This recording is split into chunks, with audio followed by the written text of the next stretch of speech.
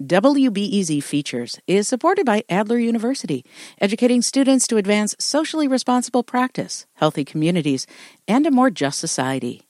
With degrees in psychology, counseling, public policy, and leadership. Adler.edu.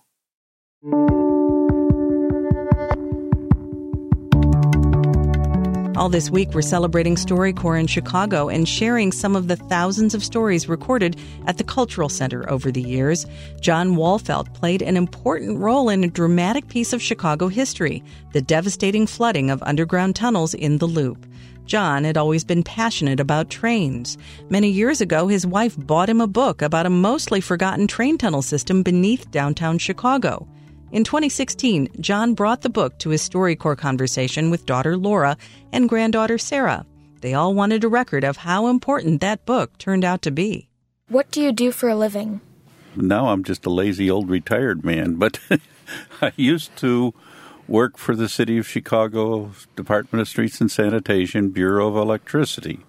Do you remember what happened on April 13th in 1922? 1992, sorry. That's better. I wasn't born yet in 1922. In 1992, one morning, I got up and was starting to get ready for work.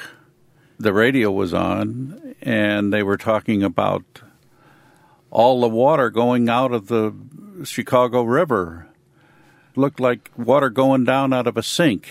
And I knew about and had a book that your grandma had gotten me.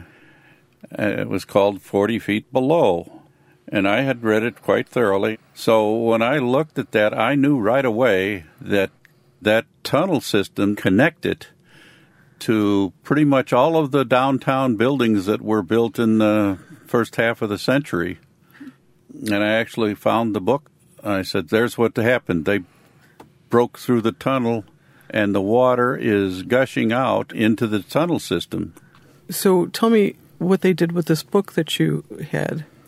My boss, he called down to the commissioner's office, and he says, that I knew about it and what it was. So he and I went immediately down to City Hall to show him the book and tell him what I knew and show him where I knew the breach was. They tried to find the book, and they looked in the municipal reference library. It wasn't there. They went to several of the bookstores, and they couldn't find it. So my original copy was then sent down to the city's print shop in City Hall because nobody had it, and most of the people working for the city at that time didn't even know about the tunnel system. I was the star of the day, basically, because I was the one that knew what had happened, really happened, and how it had happened and why it happened. And that book was a big part of that. How would you like to be remembered? As a father and a grandfather, as somebody that tried to do his best for Chicago and the citizens of Chicago.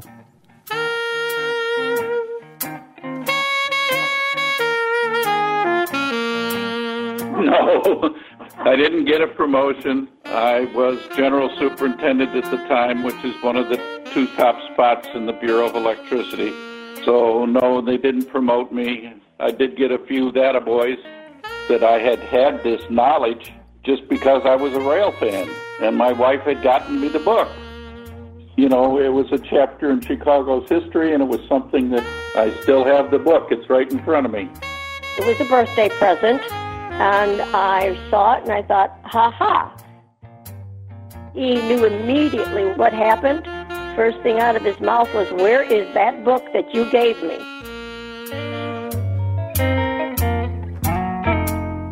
John Wahlfeldt is 83 now and lives in Florida with his wife. Next year marks 30 years since the 1992 flooding of Chicago's Loop. WBEZ's Bill Healy produced this excerpt. You can continue to preserve stories with your loved ones through the StoryCorps app or StoryCorps Connect. For more information, visit StoryCorps.org/participate.